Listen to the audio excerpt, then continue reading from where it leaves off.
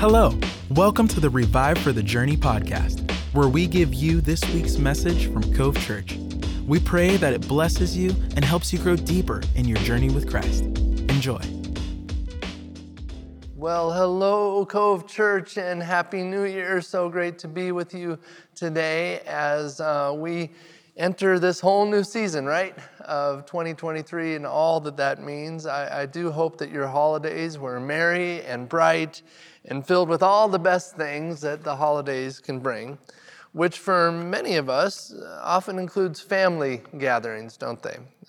We had lots of that going on in our life. In fact, we went up to Washington between Christmas and New Year's, which is where Paula's family is from, and got to spend time with family up there, including a party at her Aunt Nancy's house, an annual Christmas event where there's a white elephant gift exchange and lots of cousins around, a great event. And the white elephant is always the most interesting to me, especially that one. It always has a great variety of gifts that can appear. And so this year, what we came home with was this pair of socks. You'll see that on the screen. That is a picture of Paula's brother Kyle's face on those socks.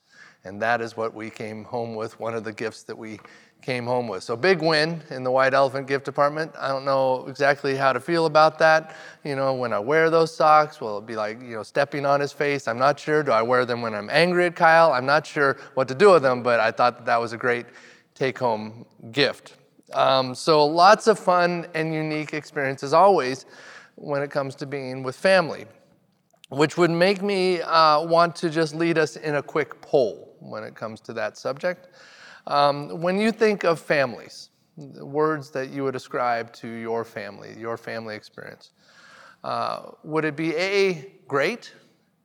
Would it be B, challenging? That's a word you'd connect to that. Would it be C, they're complicated? Or D, all of the above? I can't tell what you're voting on out there, but I have a feeling that for many of us, all of the above might be the answer that comes forward. Because when it comes to family, it tends to be a mix, doesn't it? This source of great joy can also be a source of great pain. And it can be complicated. Now, if you think your family is complicated, consider the marriage mayhem that was created when 76-year-old Bill Baker of London married Edna Harvey. She happened to be, now get this, his granddaughter's husband's mother. Okay? That's where the confusion began, according to Baker's granddaughter, who said, "My mother-in-law is now my step-grandmother.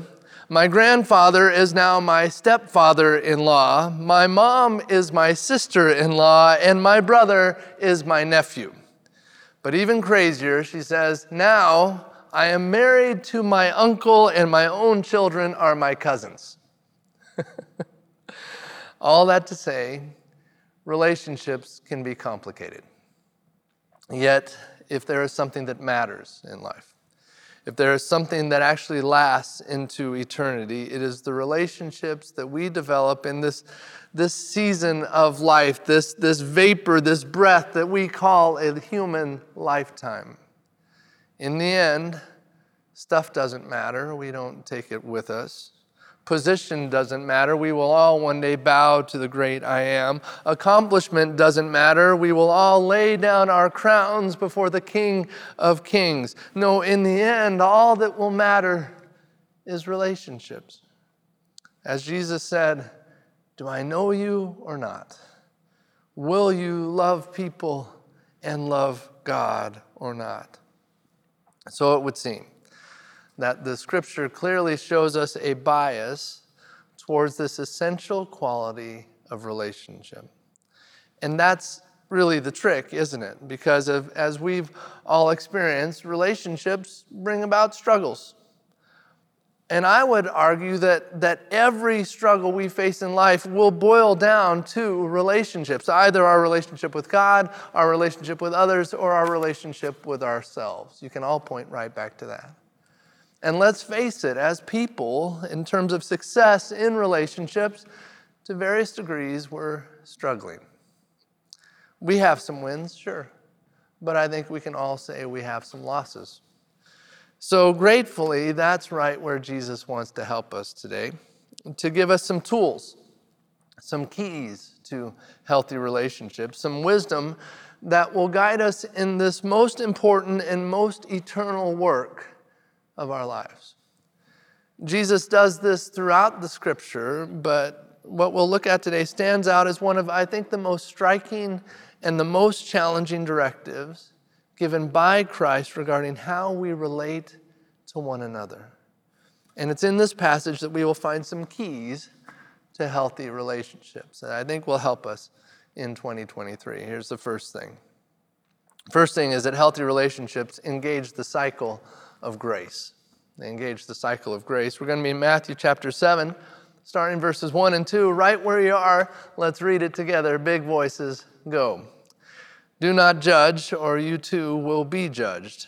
For in the same way you judge others, you will be judged. And with the measure you use, it will be measured to you.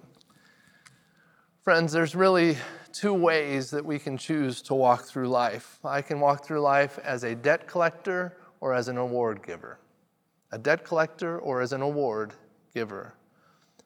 Think about those two roles. Think about the very different phone calls you would have to make if that was your job. The debt collector, when they make a call, they say, "Hi, is this Jim?" "Yes, it's Jim."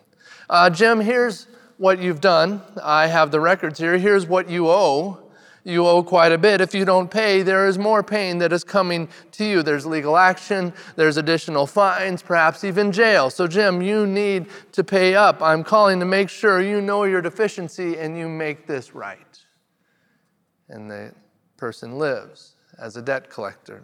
And all day, every day, that debt collector makes those calls, pointing out the problems, amplifying the pain. But the award giver, they make a very different set of calls in their day. Her call sounds like this. "Hi, is this Jim?" "Yes, this is Jim." "Jim, I'm happy to inform you that you have won a huge award, one that will in fact change your life. In fact, a team is on its way to you right now with balloons and confetti and a big cardboard check. It's incredible, and I have the privilege of letting you know about this incredible event." That is that person's entire job.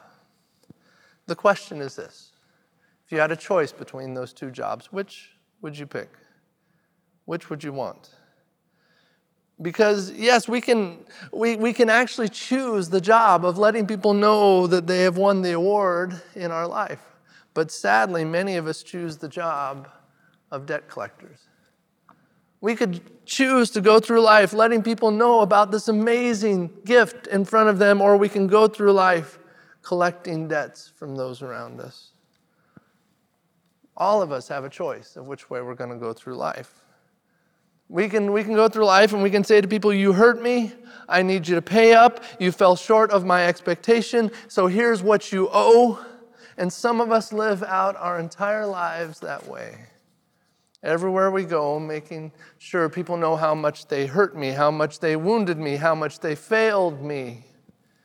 And sometimes, I get it, there are honest conversations that are critical to moving forward with people, but the problem is we end up making that our entire job. Making sure that others feel regret and they feel our disapproval and they feel the shame. And that person may or may not change, but a greater issue is the fact that when I live that way, it's not bringing healing to me, it's only bringing further harm, and here's why. Shame does not heal. Only grace does. Shame does not heal. Only grace does. We think this way often. If I can get to that person who hurt me, if I can make them feel bad, then I will feel better. If I can judge them more harshly, if I can reveal their weaknesses more accurately, then I'll win. But the more I live to apply shame to others, the more I start to feel the weight of that shame on me. That's what this passage is telling us. Oh yes, I can live as a bill collector, but I just get to know that whatever bills I send out to you, I'll be matched by the bills that are being sent to me. Shame doesn't heal. Only grace does. This is what we must understand. Mercy is not getting what I deserve, and grace is getting what I don't deserve. So if my life is an ice cream truck, what flavor am I putting out there? What flavor am I serving? Am I serving the bitter flavor of judgment or the sweet flavor of grace? If our relationships are going to be healthy, they must not exist in the cycle of judgment. They must instead engage the cycle of grace. Instead of being on this hamster wheel of judgment where I judge you, and then you judge me, and then I judge you again, and you judge me again, I judge you harshly, you judge me harshly, living in this perpetual motion machine of pain, Jesus says, I need you to reverse it. That you would offer grace to another so they can in turn offer grace to you. And another event happens and you choose grace, making it much easier for them to choose grace in return. Now, let me pause there because I know in saying that, we understand that the grace that we offer to another person does not guarantee that they will offer grace in response. There's no guarantees there because every person chooses their own path. But what does happen is this. When I choose to offer grace to another, I place myself where I can experience God's grace for me. When I choose to offer grace to another, I place myself where I can experience God's grace for me. That in showing love to another, I experience God's love for me. And if there is something I need desperately, it's God's grace for me. This is the new cycle Jesus calls us to in relationships based on this truth that Jesus is bringing. If we want to experience grace, we must give grace. If we want to experience judgment, well, then we can just keep on judging. But healthy relationships will engage the cycle of grace. This is the first thing. Here's the second thing. Healthy relationships walk the path of humility.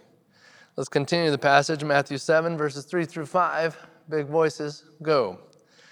Why do you look at the speck of sawdust in your brother's eye and pay no attention to the plank in your own eye?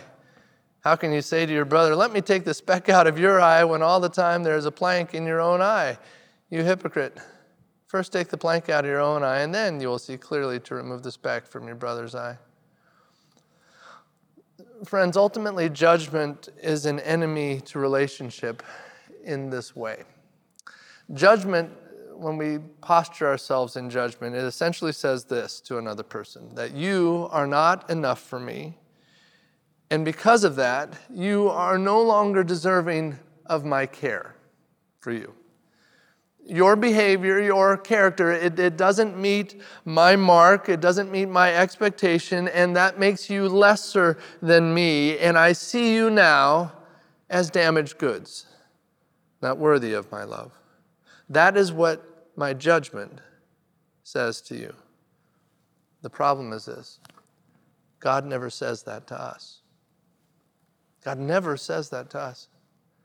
We somehow got this idea that we're supposed to live to point out the failure of others, especially if we're like church folks. Yes, that's what we got to do. Got to live to point out the failures of others as if we need help seeing our failures.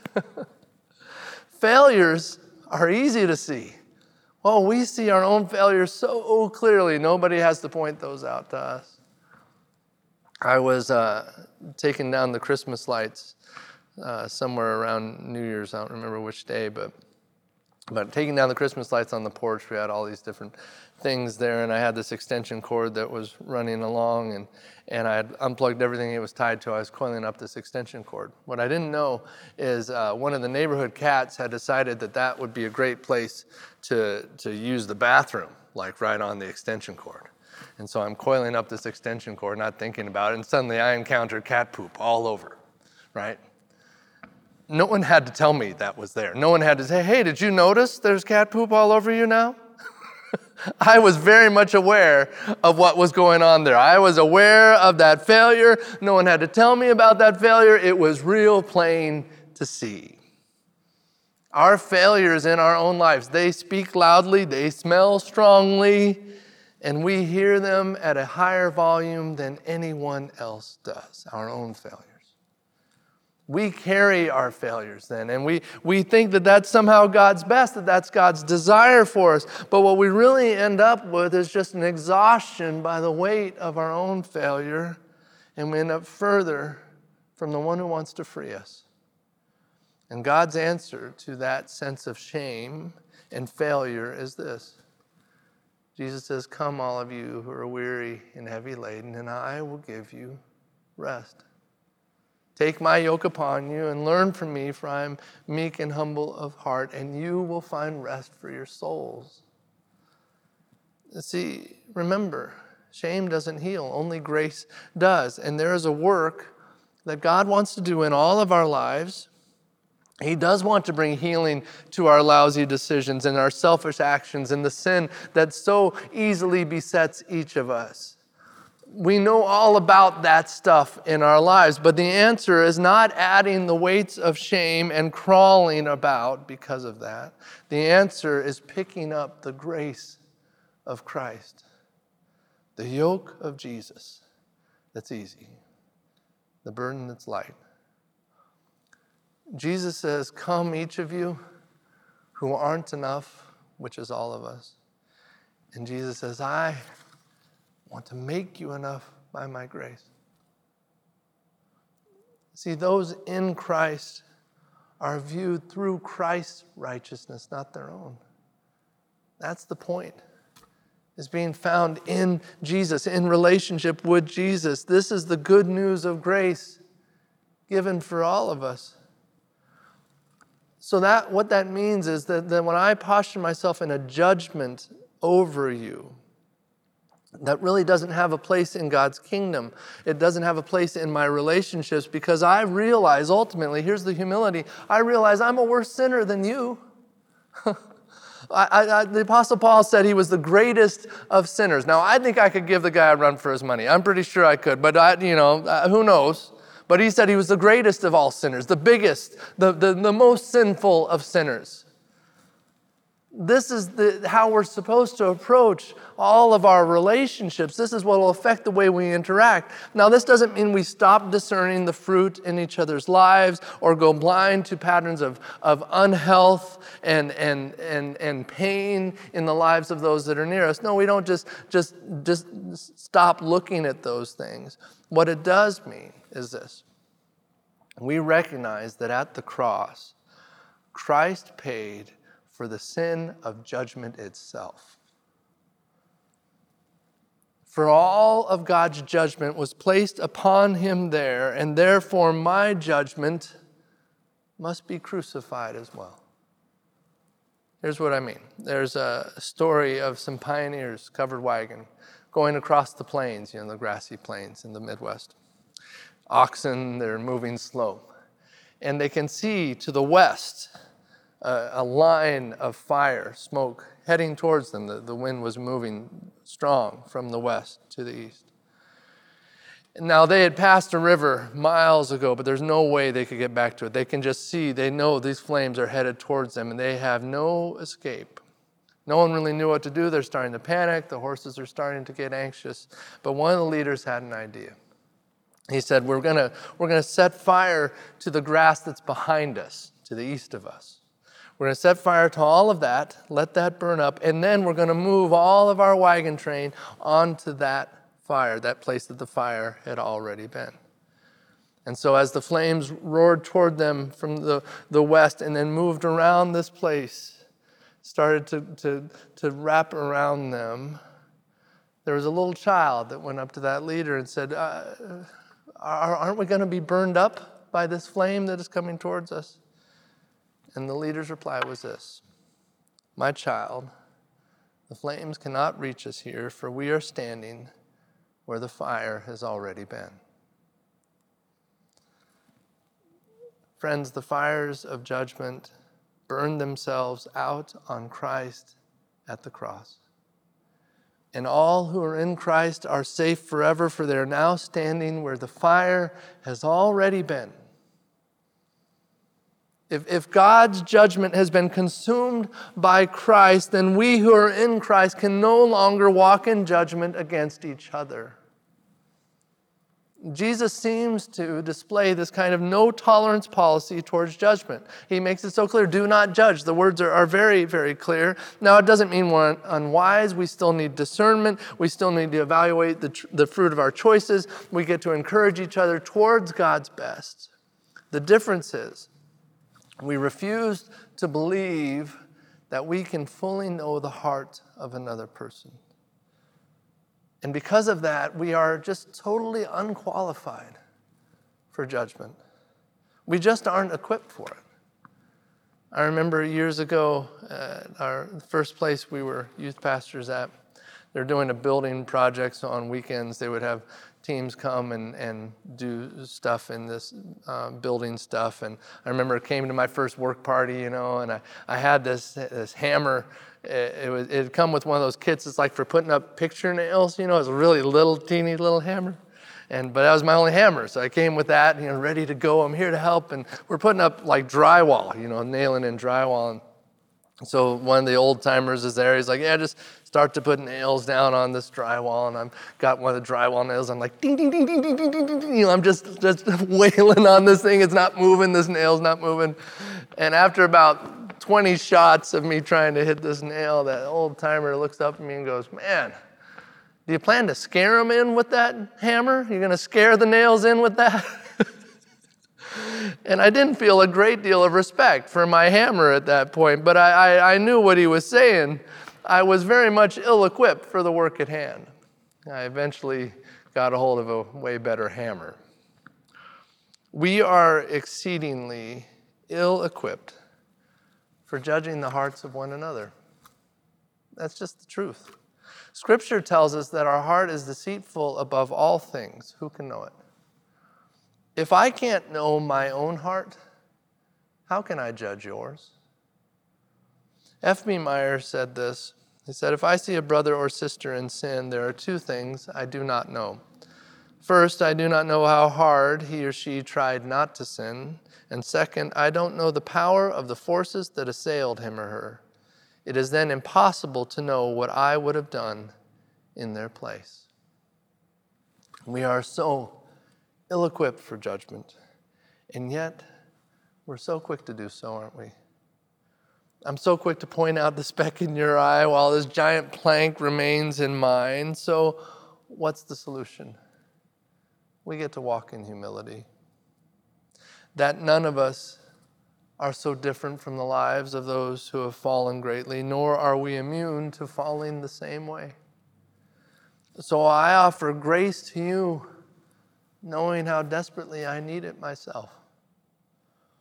The posture for helping someone walk through the pain of sin is never standing over them in smug arrogance, but it's kneeling beside them with a shared broken heart. That's what God's inviting us to, how he wants us to relate to each other. I am not equipped to judge. It does not mean we wink at the painful outcomes of sin. No, we address them, we engage them, we love people enough to not sit by and watch them destroy themselves and others. But here's the truth. We must allow another circumstance to remind us of our own requirement of grace, not to fuel the myth that we have somehow outgrown our own need for it. This means I realize in all of this, in my relationships, that the one who needs to change most is me. I'm the one with the plank in my eye. The workplace that God is always calling me to first is me. If our relationships are going to be healthy, they must walk the path of humility. That's the second thing. Here's the last thing. Healthy relationships discern wise investment. Let's finish out the passage. Do not give dogs what is sacred. Do not throw your pearls to pigs. If you do, they may trample them under their feet and turn and tear you to pieces. For the longest time, I was unsure how this verse connected to the rest of this passage.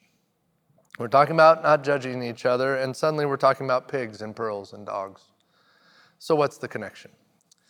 The connection here is this. When we go through this process of engaging the cycle of grace and walking the path of humility, admitting to God that I have tons of planks to pull out of my own eyes. I got 2x4s to remove before I can even address yours.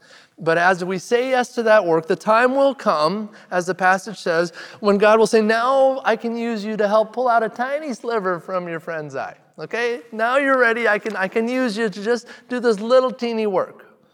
So here's the connection to the pig thing. God's saying, when you do that work of pulling out that tiny sliver, when you go to help another, be very wise in who you bring that help to. Be very wise in the people you invest in to help bring about their healing. Because each of us, we need this miraculous discernment from God regarding who God is asking us to invest in. We all know that there's tons of folks in need around us. We know that we'd like to help all those people, and we know we all need help, right? Anywhere you look, there's someone in need.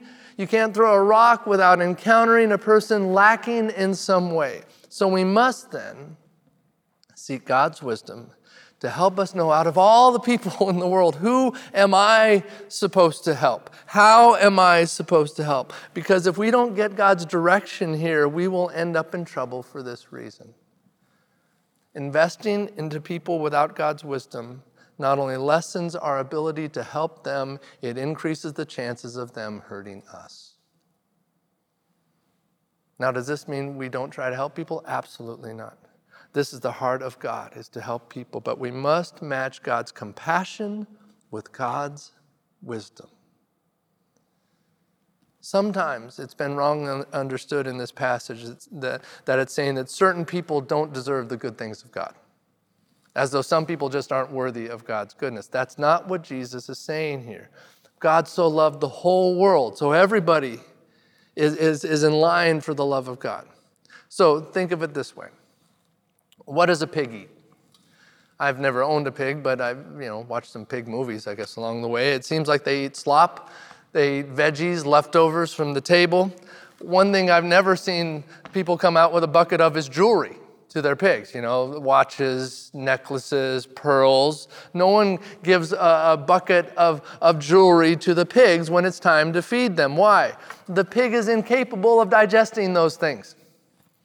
A bucket full of pearls, the pig can't digest a pearl. Now, you may think that pearl is great and that pearl is valuable, but the pig can do nothing with it. In fact, if you try feeding a pig a bunch of stuff that is not their food, they will eventually start to look for anything that looks like food to them, and the closest thing is you. That's where things can go wrong. See, when we bypass this discernment from God in terms of who we are investing our lives into, we risk opening ourselves up to unnecessary pain. Because instead of giving them something that they can use and digest, we give them pearls that will only end up frustrating them.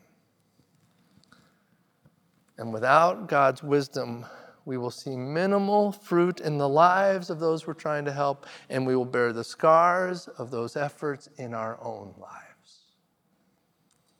God never says don't invest in people. God says invest in the people I've called you to invest in. God says, trust me to guide you into who you're going to pour your life into, because I have given you the right food for that person. Not every person, but for that person. So trust me to guide you here. But here's the struggle. If you're like me, I want to try to help everybody. I want to feed everybody. I don't want to say no to anybody. But God says, I want you to invest in the people I'm calling you to, because the food I have given you will only work for them. If you give that food to somebody else, guess what? They're going to bite you. And I don't know about you, but I've got some scars from that. Maybe you do too. And I think we could all use some wisdom regarding who we invest our lives into. And God wants to give us just that, because healthy relationships discern wise investment. I'll wrap up with this. As a teenager, I had friends that were baseball players, and sometimes they would say, let's go do a home run derby. We'd go to one of the local Little League fields. We'd have some baseballs. We'd have big aluminum bats. One of them was called the Thumpers, I would call it. It was a really big bat, designed to hit balls a long, long way. And when you had a home run derby, there was a difference in the pitchers. Some pitchers pitched to show me how hard they could throw, but other pitchers pitched to find out how far we could hit.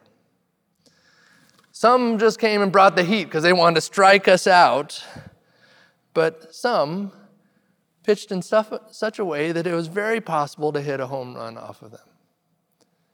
Well, who did I want to pitch to me? This wasn't a pitching derby, this was a home run derby. So I would always ask for the pitchers to be the ones that wanted to find out how far I could hit. Friends, people don't need us to give them chances to fail and to remind them of their failure. They need us to give them a chance to hit. They need us to be about watching what it would look like for them to hit a home run in their life. The relationships that God is calling us to ultimately believe the best in other people because that's what God believes about you. Scripture tells us that Jesus is the one who began a good work in us and that Jesus is the one who is faithful to complete it.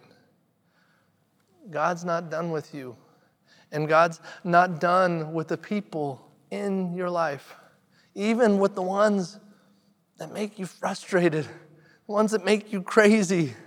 So, engage the cycle of grace. Walk the path of humility and seek God for discernment regarding who to pour your life out into.